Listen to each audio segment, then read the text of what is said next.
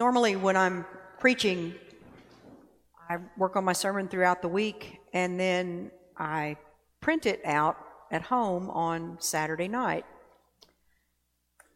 And so I got home yesterday, sat down, read it over again, said, yeah, I think that's good to go, and went to print it, and the printer went. I tried to print it again, and the printer went.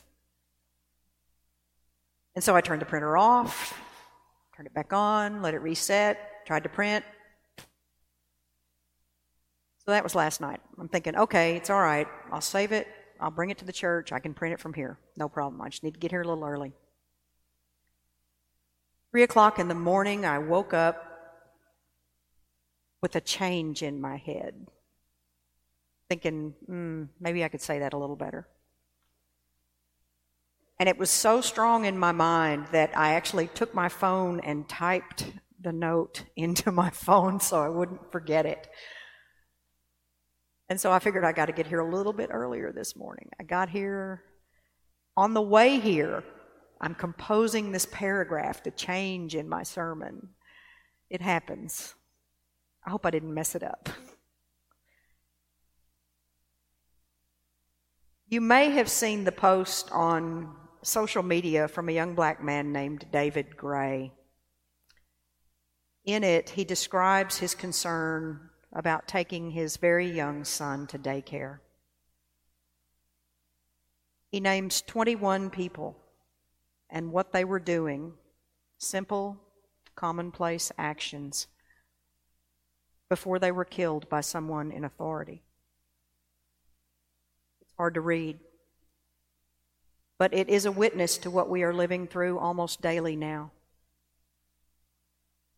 And it got me thinking about the people I know, friends of mine, who work or have worked in law enforcement. Chuck, Toby, Sarah, Brandon, Nate, Christian, Michael. And the instantaneous, impossible decisions they might be called on to make. As a result of reading Mr. Gray's post, followed hard along by the shooting of 13-year-old Adam Toledo, and thinking about my friends, my mind has kept turning back to a question that I had to answer on the general ordination exams in 2019. It was the Christian ethics and moral theology question. So I'd like to share it with you today. Here's the question. A parishioner wants to discuss the Reverend Dr. Martin Luther King Jr.'s statement that the arc of the moral universe is long, but it bends toward justice. The parishioner points specifically to the ways that issues of race and ethnicity have come to the foreground of public debate with the rise of white supremacist groups, police shootings, and the Black Lives Matter movement. The parishioner points to the recent critique of King's theology by Ta-Nehisi Coates, who notes that his own, quote, understanding of the universe was physical and its moral arc bent toward chaos, then concluded in a box. That's from Between the World and Me. Articulate a response that engages critically and theologically with the statements made by both King and Coates. Identify the respective socio-historical contexts and engage the different worldviews of the authors. Here's the kicker. How would you incorporate these two perspectives in a coherent and contemporary Christian moral response to racism? So here's most of what I wrote. Dr. King and Mr. Coates both speak their own truths, but I think they do so while looking through different lenses. Dr. King wrote his book in 1967 to offer a sense of hope to African Americans that the advances made in the 1960s were real and tangible, but not complete. As always, Dr. King advocated for nonviolent efforts to continue the struggle. He was guided by his strong Christian upbringing and faith. He believed in the dignity of every human being, regardless of color or creed, and he sought to love others as he was loved by God. But he did not believe these things innocently. He was willing to call out leaders, both in society and in the church, for complacency and complicity. Like Harper Lee's Atticus Finch in To Kill a Mockingbird, he was one of those men, quote, who was born to do our unpleasant jobs for us. We're so rarely called on to be Christians, but when we are, we've got men like him to go for us. When Dr. King made the statement about the moral arc of the universe, I think he was looking with his most hopeful eyes. The struggle had been going on for so long, and the changes like the Voting Rights Act of 1964 seemed to be fostering a new promise for equality. But the quote is slightly misstated, which in this case makes a big difference. The full quote is by an abolitionist minister, Theodore Parker, from 1853. He said, "I do not pretend to understand the moral universe. The arc is a long one. My eye reaches but a little ways. I cannot calculate the curve and complete the figure by experience of sight. I can only divine it by conscience. And from what I see, I am sure it bends toward justice." Reverend Parker does not say that justice is inevitable, but he senses it by what he believes in his heart about mankind. Dr. King's use of this part of the quote indicates that he believes that justice is, in fact, inevitable. The implication is that someday, whether we do anything or not, justice will come for everyone. An unintended effect of that argument is that if the arc bends inevitably, then there is no need to work toward justice. Additionally, in a 2016 interview, then Attorney General Eric Holder said, "The arc bends toward justice, but only because people pull it toward justice. It doesn't happen on its own." Mr. Coates wrote his book to his 15-year-old son. If Dr. King used his most hopeful eyes, then Mr. Coates seems to use his most realistic eyes. Writing 50 years on from Dr. King's death, he emphasizes the permanence of racial injustice, the foolishness of believing one person can make change, and the dangers of believing in the American dream. Mr. Coates, born in 1975 in Baltimore, has seen racial violence in his own hometown and across the country. From Rodney King to the Flatbush, New York riots, to Ferguson, Missouri, Oakland, California, St. Louis, Missouri, right down to Adam Toledo this weekend. The list is long, and as he states, concluded in a box, most often containing the dead body of an African American male.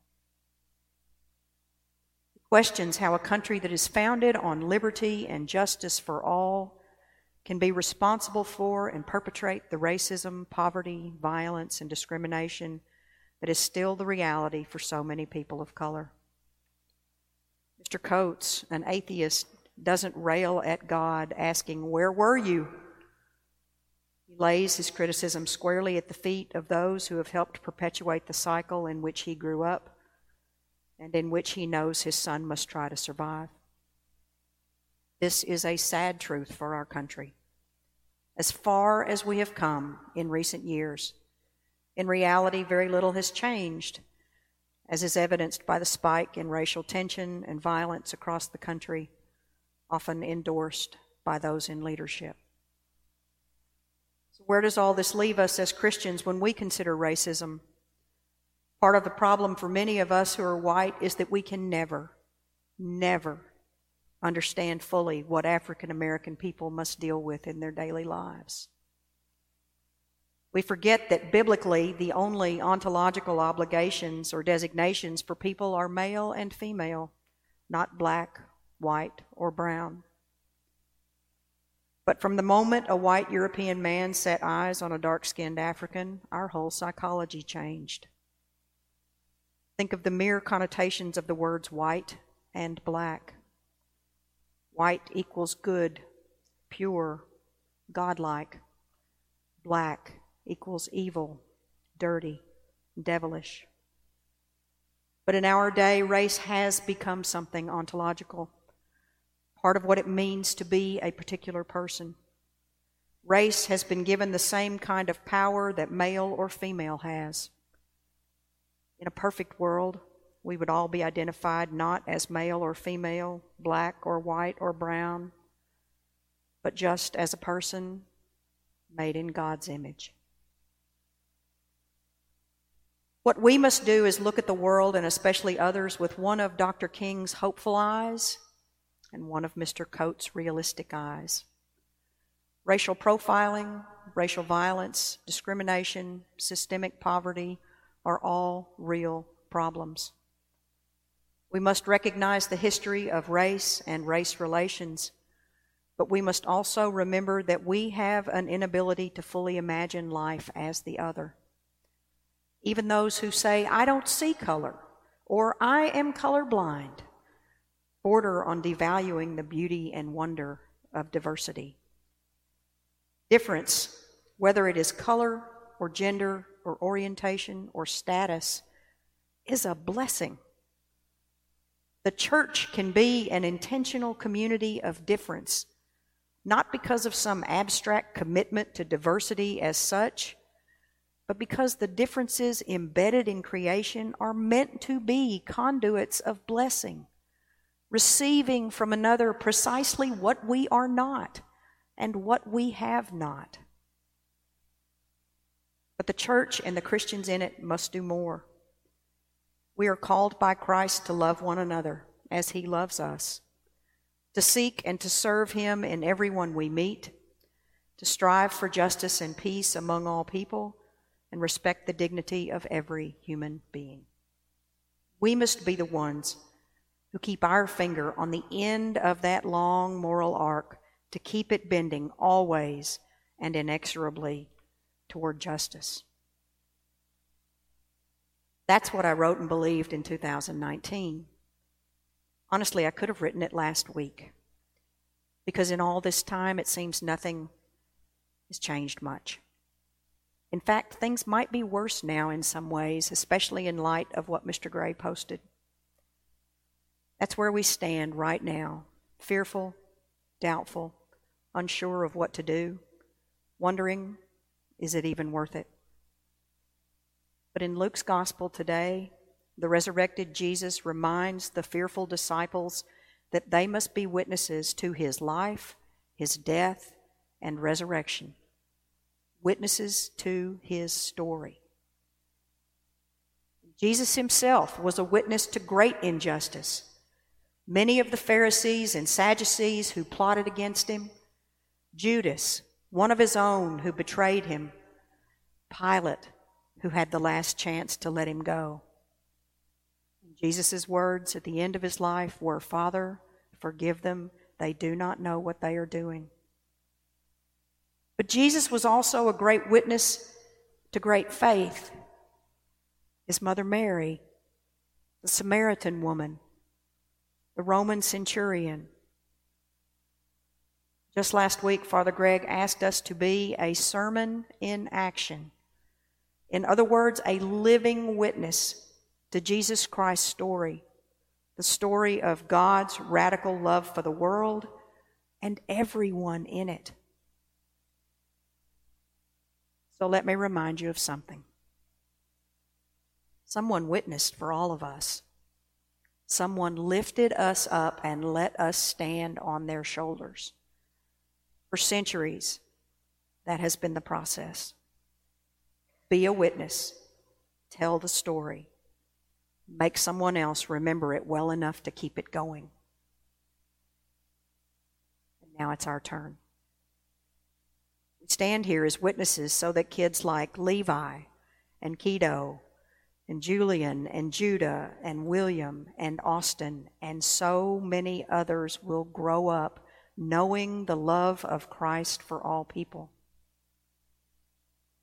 In his letter this week, Bishop Benfield exhorted us to set a different example than the current one being exhibited by many in positions of power and leadership. He said, so that when people look at Christianity in Arkansas, they will see Christians who live into the message that Christ is risen and now lives in everyone whom we encounter. We do that now because someone did it for us. Otherwise, we wouldn't even be here right now. We wouldn't be watching virtually. As Jesus said, we are witnesses of these things. Let us not be afraid to speak our truth. Let us not be afraid to bear witness to societal wrongs. Let us not stop pulling on that long, long arc toward justice.